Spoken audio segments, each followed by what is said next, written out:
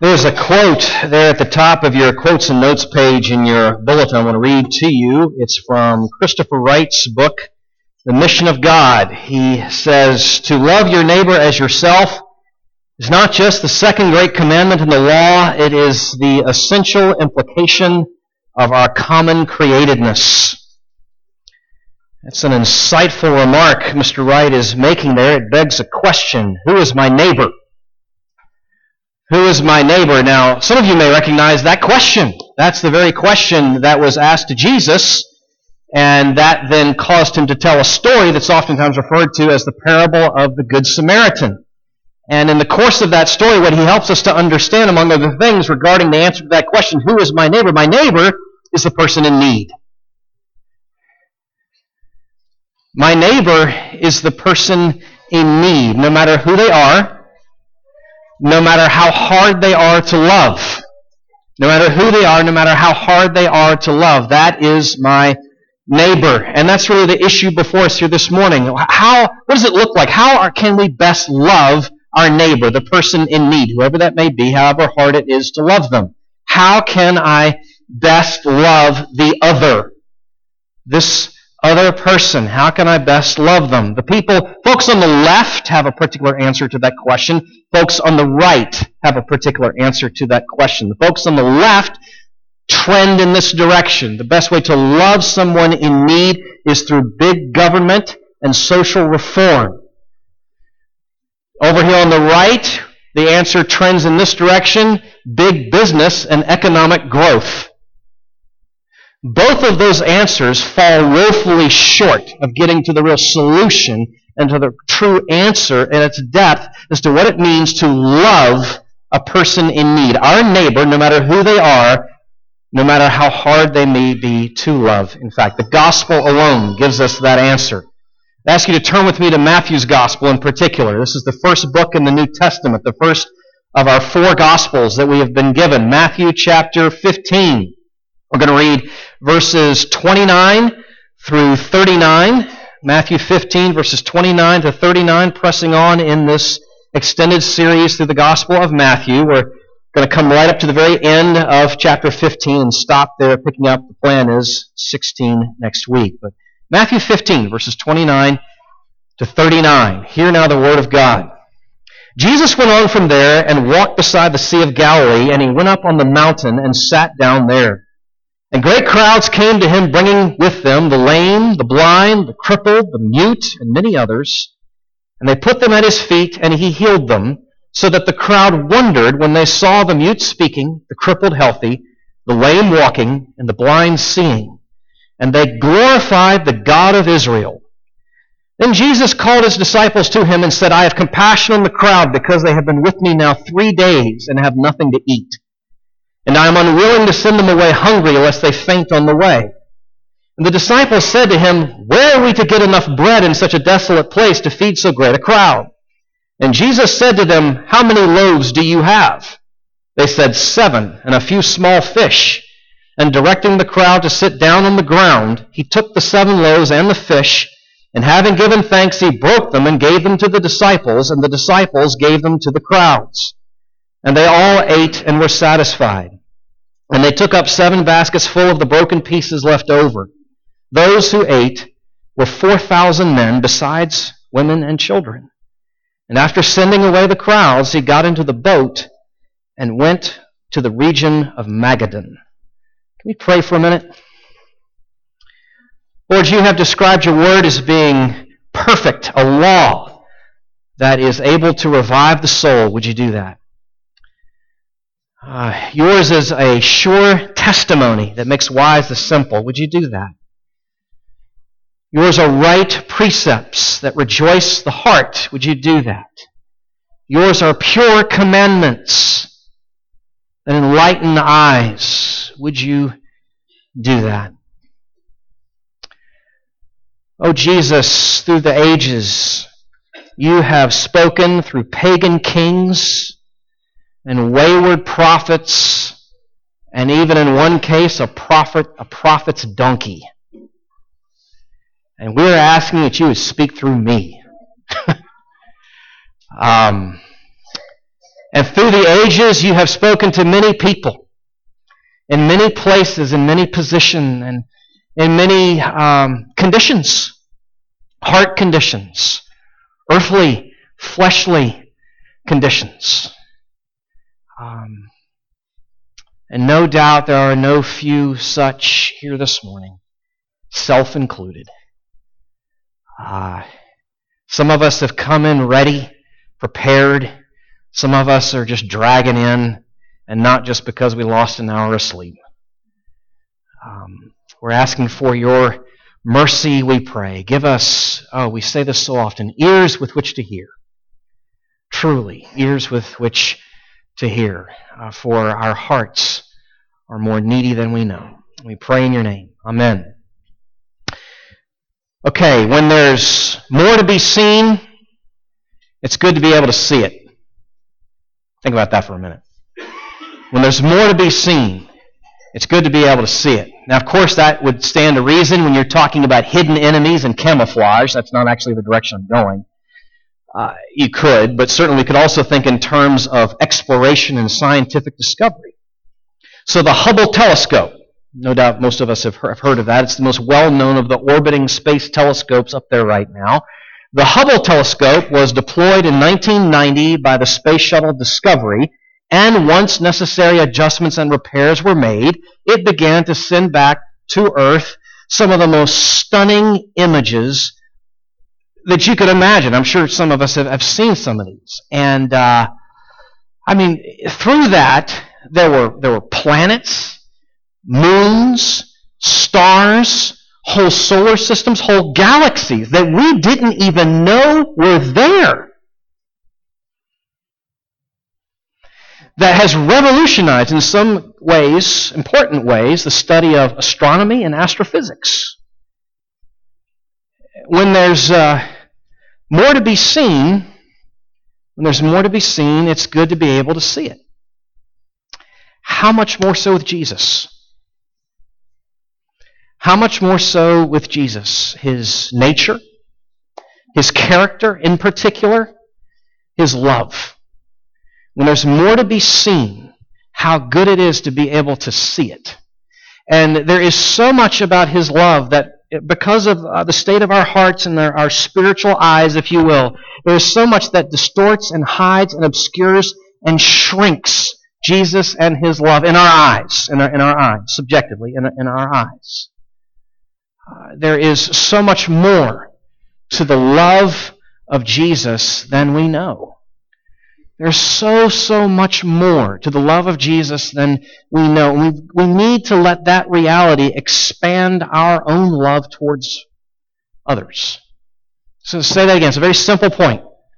There's so much more to the love of Jesus than we know. We need to let that reality expand our love towards others. Now, in this passage here, in the course of this account here of these miracles on display there, I'm going to talk about the dynamics and a lot of different details in this. We see Jesus' love lit ablaze. It's burning hot and burning bright.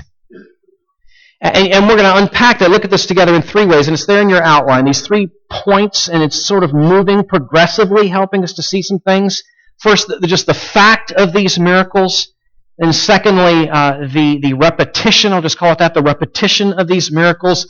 Then thirdly and finally, getting into the lesson of the miracles themselves. And I said progressively, moving 1, 2, 3, because we have to begin by trying to weed the garden, clear the field of some stones, some stumbling blocks, some unnecessary confusion points that we need to deal with before we can really get into the lessons, the meat of what is here. So let me just start with this. The fact of such miracles. Can such things even happen? Is it even reasonable to believe what Matthew is describing here for us? So I want to talk about just for a moment the possibility of these events that he is describing here. The assumptions that we bring to the text drive, form, shape the way we hear, understand, and read the text, right? The assumptions, our preconceptions that we come to the text drive and shape what we carry away from the text. And sadly, many come to a passage like this, to a text like this, And because they're coming with what I'll call a naturalistic worldview or preconception, that is to say, such things can't happen, that therein means they did not happen. I don't care what you read, I don't care what you tell me, I know ahead of time they can't happen, so therefore they did not happen, and any book written by any author that says they did is either deluded or lying. So this kind of matters what your assumptions are when you come to the text. Okay? It matters a lot. Now, a fair assessment of such assumptions was the assessment is made by J.I. Packer in a lot of other things I could read to you at this point that he's written on the score, but I'm just going to read one paragraph from his little book, Concise Theology. I think I quoted from that a week or two ago. Again, I'd commend that to you. It's in a chapter on miracles. This is what he said. The rejection of miracles by yesterday's scientists sprang not from science, but from the dogma of a universe of absolute uniformity that scientists brought to their scientific work. The assumptions. There is nothing irrational about believing that God who made the world can still intrude creatively into it. Christians should recognize that it is not faith in the biblical miracles and in God's ability to work miracles today, should he so wish, but doubt about these things that is unreasonable. The point being, we should not rule these things out. We should not rule these things out. That's simply too precarious a position to take. And frankly, a bit arrogant, because it is assuming you really do know more.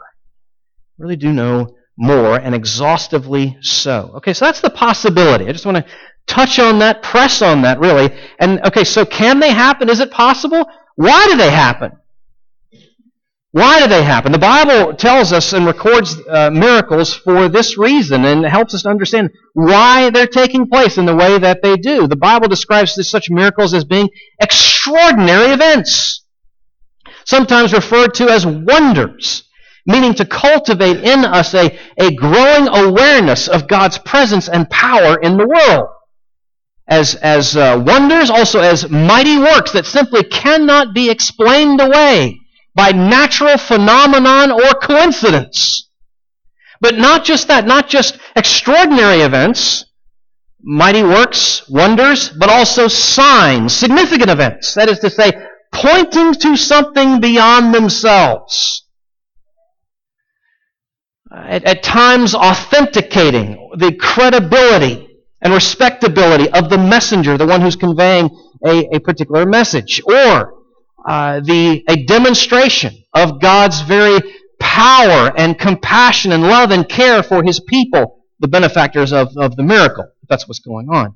In Jesus' case, especially with his miracles are a sign pointing to the breaking in of his kingdom into this present world, and they serve also as a foretaste of what is yet to come.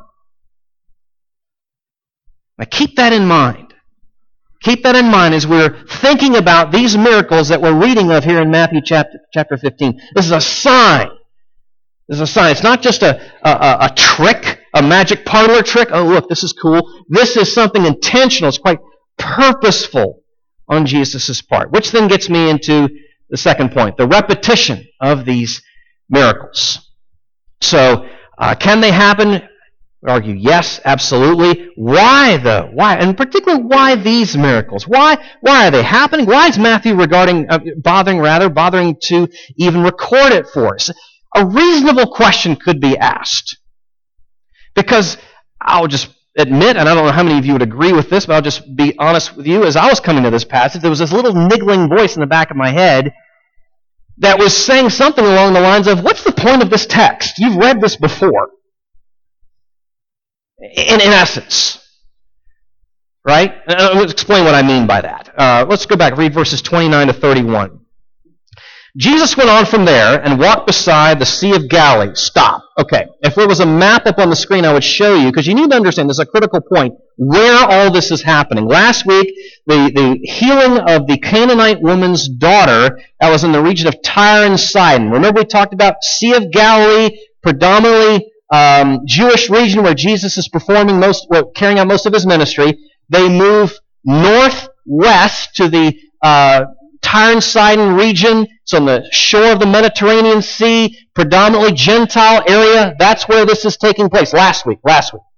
Now they're moving back southeast. You can imagine the Sea of Galilee skirting Capernaum to the north and moving clockwise around the Sea of Galilee, now to the southeast corner of the Sea of Galilee, which, by the way, again, is a predominantly Gentile region.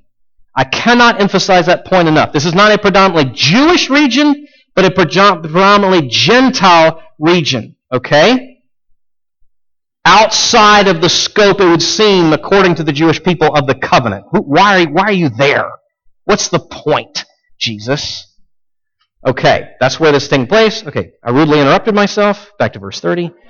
And great crowds came to him, bringing with them the lame, the blind, the crippled, the mute, and many others, and they put them at his feet, and he healed them.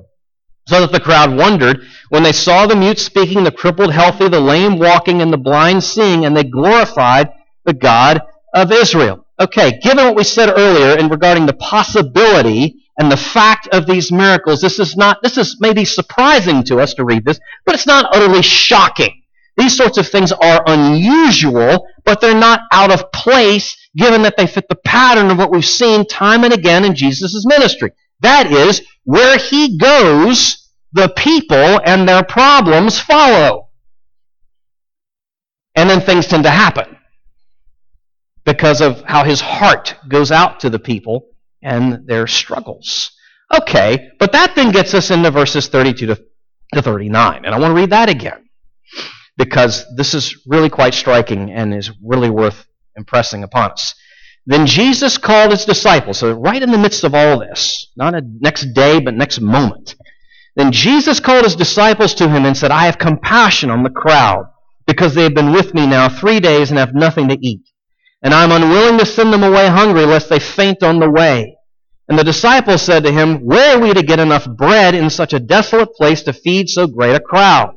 And Jesus said to them, How many loaves do you have? They said, 7, and a few small fish. And directing the crowd to sit down on the ground, he took the 7 loaves and the fish, and having given thanks, he broke them and gave them to the disciples, and the disciples gave them to the crowds. And they all ate and were satisfied. And they took up 7 baskets full of the broken pieces left over. Those who ate were 4,000 men, besides women and children.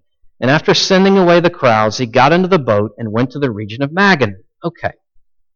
You read a text like that, and if you've been reading through Matthew and paying attention, a question can come into your mind. Now back to that nagging little voice that was in the back of my head a few days ago. Haven't we seen this before? Just in the last chapter? Chapter 14? What's going on here?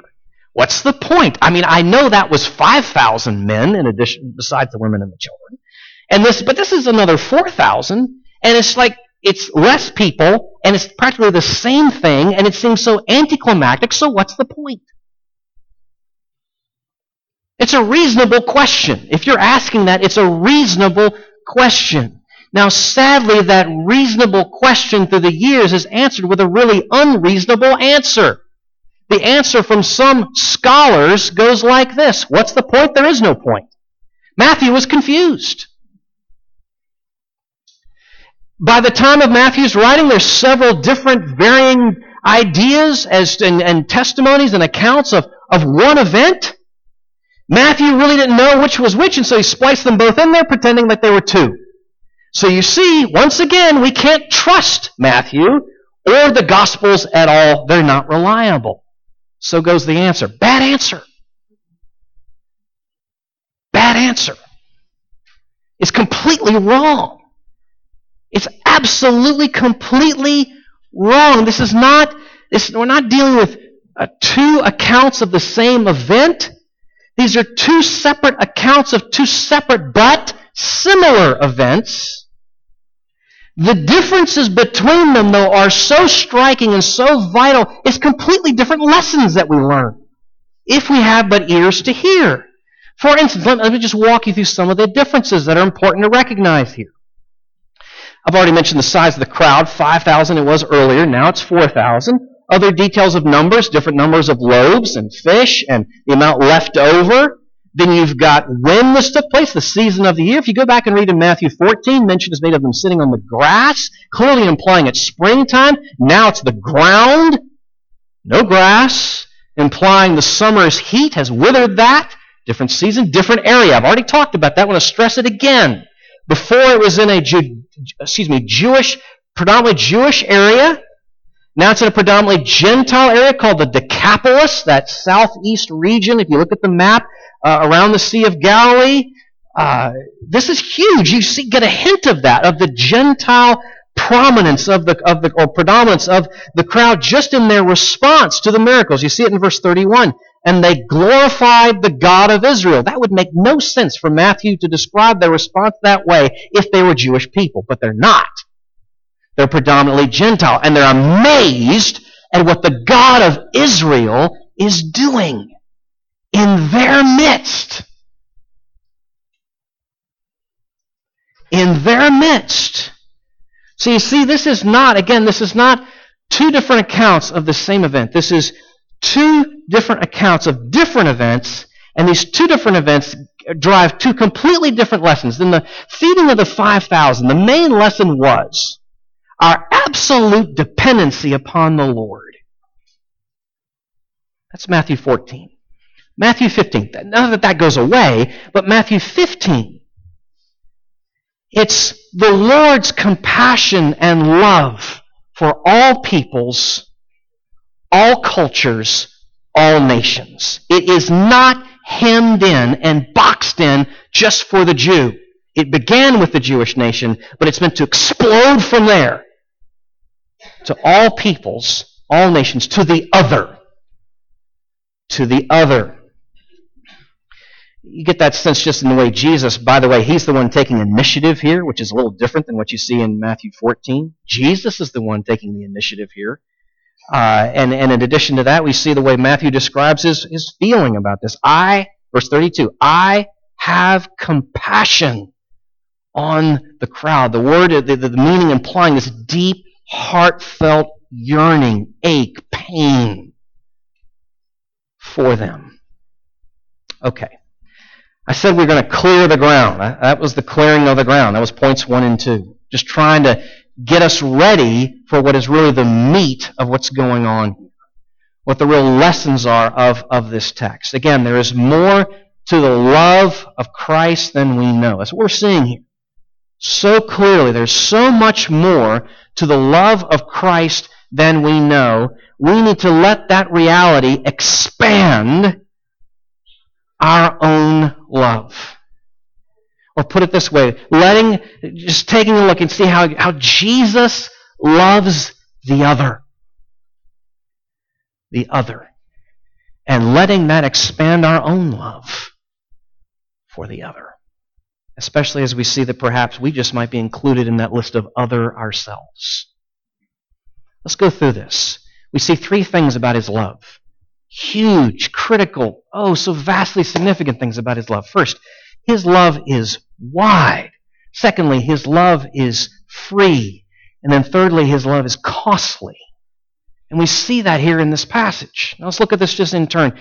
His love is wide. Beyond our expectations, beyond our sad, truncated experience, we see here a vastness, a wideness to his love. Now our love, my love, your love, our love is so narrow. It is so narrow. Our love tends to go like this. We love people like us and those who like us. You get that? Subtle distinction. Our love is limited to those who are like us and those who like us. Our love is hemmed in and narrowed by kinship and commonality, by color and culture and class and heritage and history. Our love tends to be so narrow, and his is as wide as his arms. Massive point. The invitation goes out to all. This is a love that is so far beyond what we are accustomed to and what we so sadly settle for. The wideness, the breadth of the love of Jesus that we see here on full display in Matthew 15. I know we're in the midst of March Madness. I don't have a bracket. We're thinking back into the last sporting thing was the Winter Games, and I was sharing this with the elders in our last session meeting, just a similar illustration. I don't know how many of you know, the first Winter Games was in Paris in 1924. You know how many nations were in attendance at that first Winter Games? 16. Not a lot, pretty good start, kind of modest, but it was 1924, no social media. And so there you go. Now, 2018, South Korea, you have 92. Huge difference. And why am I bringing this up? Because I think, now I didn't watch the closing ceremonies, I'll just be honest, I don't get into that stuff. But as far as the flags, the pageantry, the nations, the cultures, the peoples that are on display in those kind of events, and there's those weeks of competition, my friends, I'm really very serious here. That is a foretaste of heaven. That's what Psalm 87 was about, that Hunter read earlier. Roger read from Revelation 7. That's what that is about. All nations, all peoples, all cultures, all class, all heritage, all history around the throne of Jesus. That's how wide his love is. But this love is not just wider than we tend to think, it is also more free than we dare to imagine.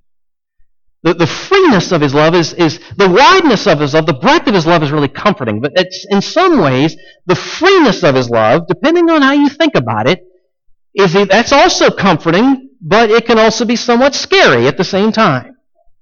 I say that because, again, first let's contrast it with our own love. Our own love is not just narrow, it's also conditional.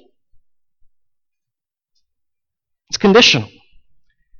We will set our love upon those who are willing to think and speak and act, and in this tumultuous political climate, vote the way that we do. That's who we'll love. Or in the old silly adage from a generation or two ago, don't drink or smoke or chew or go with girls who do. That's kind of getting back to what we talked about, the legalism issues from a few weeks ago. And our foolishness, our arrogance in adding to God's word those whom he will find to be acceptable in his sight. The height of presumption and arrogance on our part. Our love is awfully conditional. And we make up the conditions. His love is beautifully unconditional. Now, okay, hold on. I know some of you are thinking, whoa, wait a minute, but stay with me here. Yes, I know. Believe me, I know. There's an exclusiveness to his love. The only way to come to the true and living God is through his Son, Jesus Christ, and his finished work upon the cross.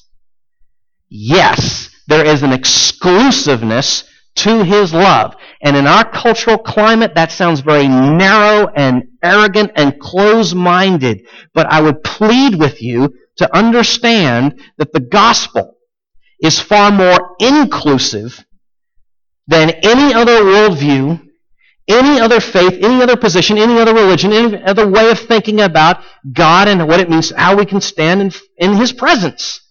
Because any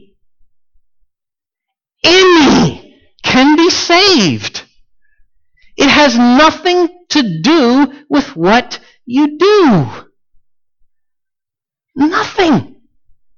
And with every other worldview, every other religion, every other approach to the living God, it has everything to do with what you do or don't. And the checklist and how you're squared up and are the balance is okay and all of that ridiculous, heart-rending, soul-crushing things.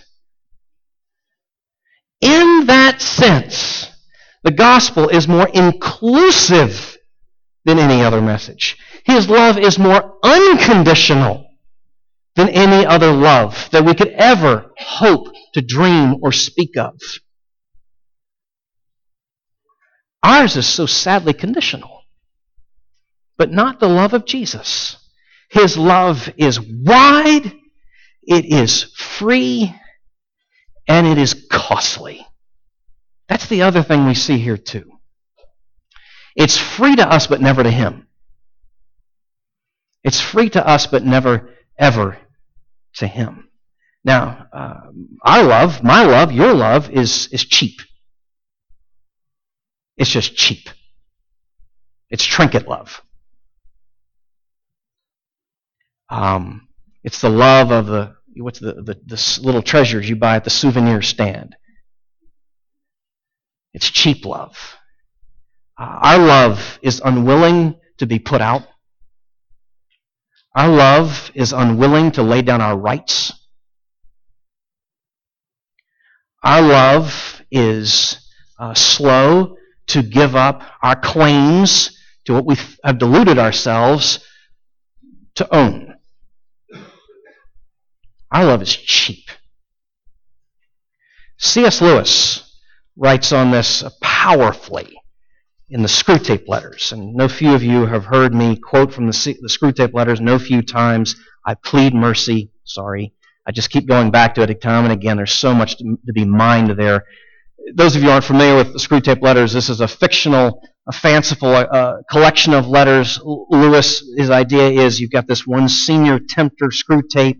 He's mentoring, if you will, in a demonic way, his nephew, Wormwood, in how to undermine the faith of the patient, to pull him away from the influence, the clutches of the enemy, who is the true and living God. This is, in one of the letters, this is what we read. We teach them, the humans, these hairless bipeds, we teach them not to notice the different senses of the possessive pronoun, the finely graded differences that run from my boots through my dog, my servant, my wife, my father, my master, and my country to my God.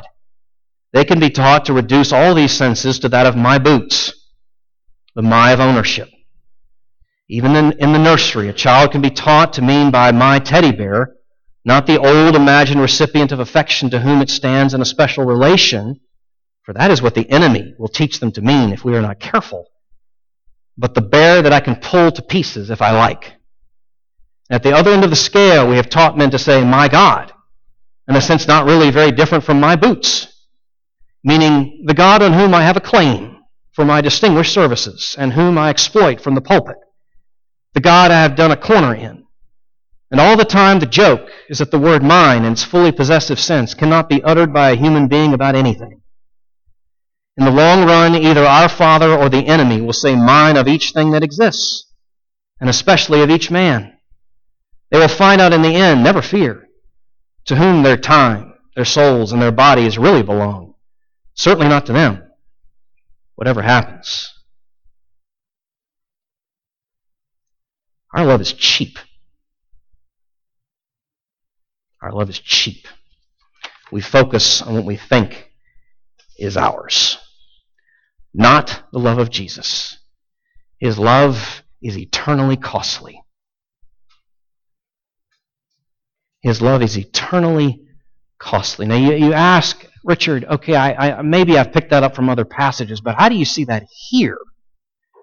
I mean, he touches people and they're healed, and he speaks and people are fed. Where's the cost? How hard is that? He's God. Right, but think with me. These are all signs. Remember we talked about that earlier? These are all signs of his kingdom.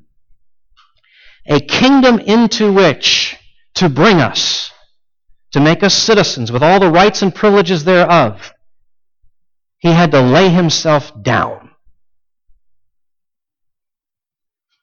He had to give himself up. Paul, in imploring a group of Gentile churches in the course of his second and third missionary journeys, imploring them to give towards famine relief, predominantly Jewish churches back in Judea. 2 Corinthians chapter 8 said this, "For you know the grace of our Lord Jesus Christ, that though he was rich, yet for your sake he became poor, so that you by his poverty might become rich." My friends, if you are a follower of Jesus this morning, you are not a beggar on the street. You may be living as though you were a pauper, but you are not. You are an adopted child of the King of Heaven with all rights to everything in his realm.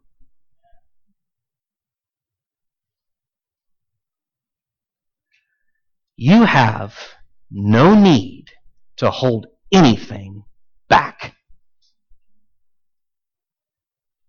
Given all that he has done for us, first I will say, how could we? And secondly, given all that he has given us, why would we? Why would we? We are rich. Eternally so. There is so much more to the love of Christ than we know. We need to let that reality shape our love for those around us. Now, I know this is... We need examples. We need patterns here. In addition just to the enabling power, we need examples, tracks in which to run, if you will. We have countless around us today and in our past. You all know these words. I'm not going to sing them.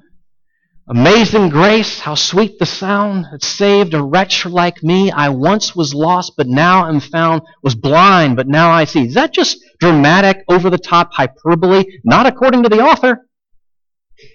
John Newton, born in 1725. His mother nurtured him in the faith until her untimely death when he was 7 years old.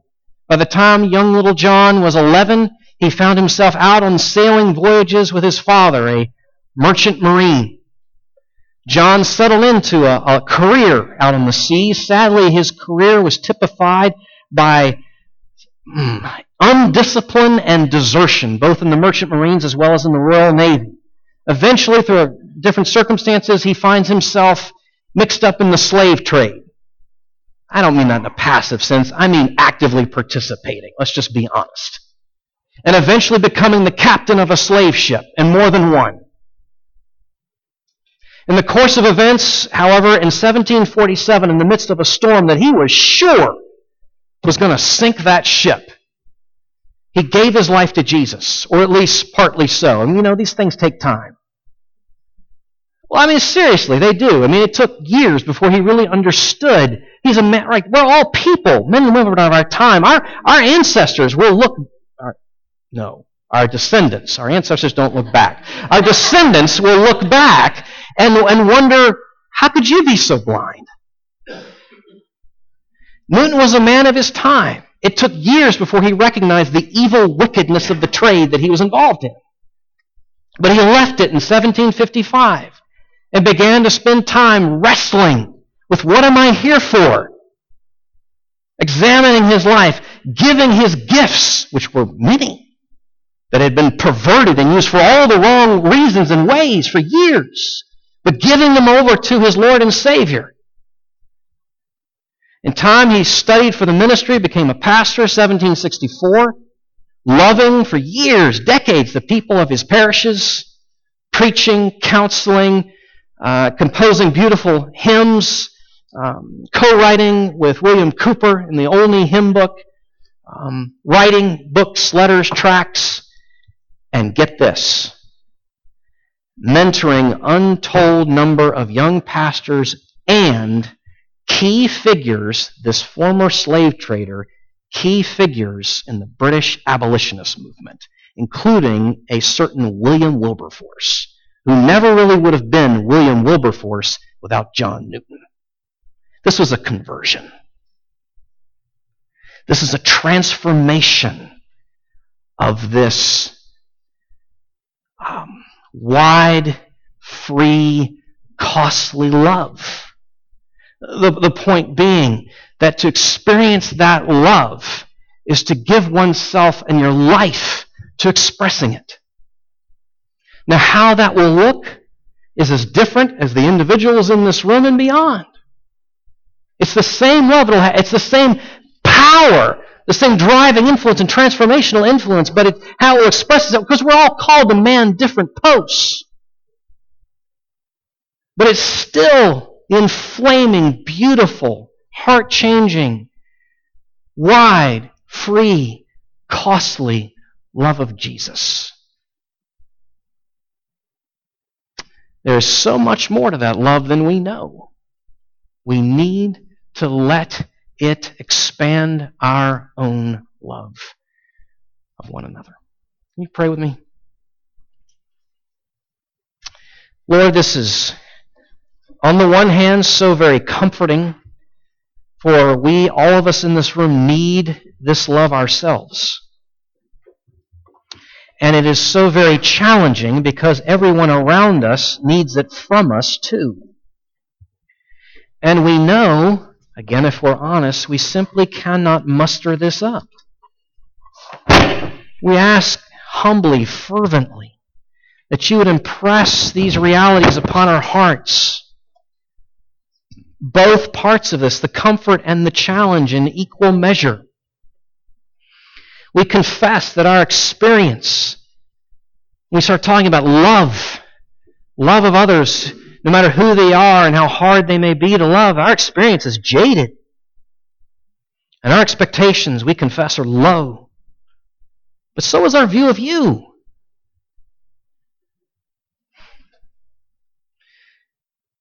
The fact that you could take us and love others through us in these ways is as stunning as the miracles we read of here themselves. It's just something otherworldly. Would you do it? Expand our love. We pray in your name. Amen.